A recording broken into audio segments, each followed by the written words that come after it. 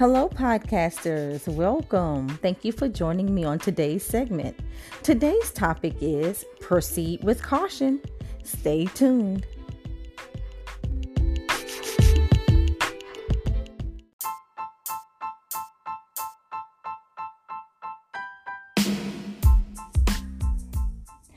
Okay, today we're talking about proceeding with caution.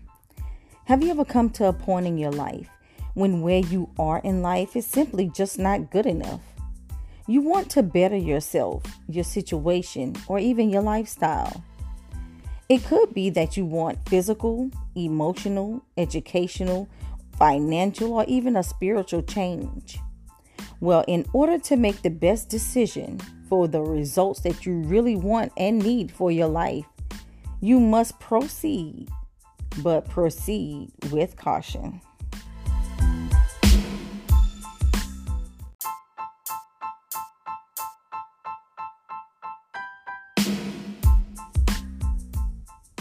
You can't just jump into a life-changing decision without thinking of the cost.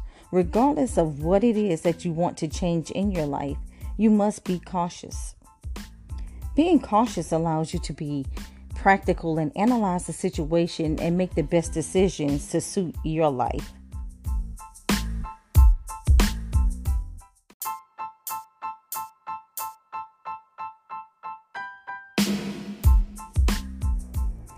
I'm reminded of times when I would travel and I changed from one highway to the next or from one interstate to the next. There is usually a yield sign that warns me that I may proceed and change from one pathway to another.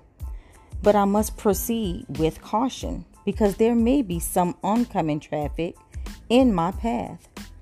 That traffic may cause me to slow down for a moment, but once it's clear, I have free course to proceed on the path that I'm taking to get where I'm going.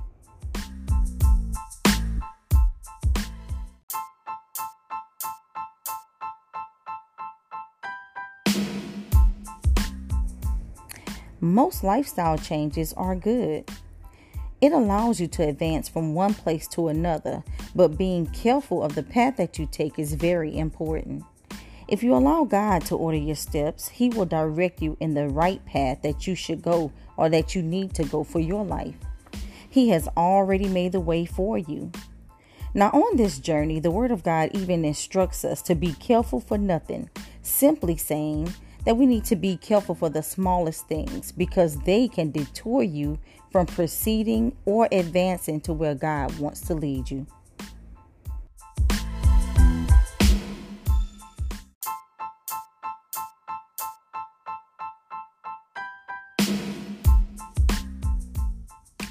In allowing God to direct you as you transition in life, your transition can go a lot smoother.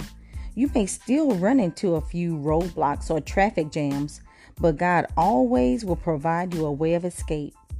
In Him, those little obstacles only build you into becoming a better you. So on your journey to becoming a better you, you may proceed, but proceed with caution. I am Tricia Powell, and remember to express yourself.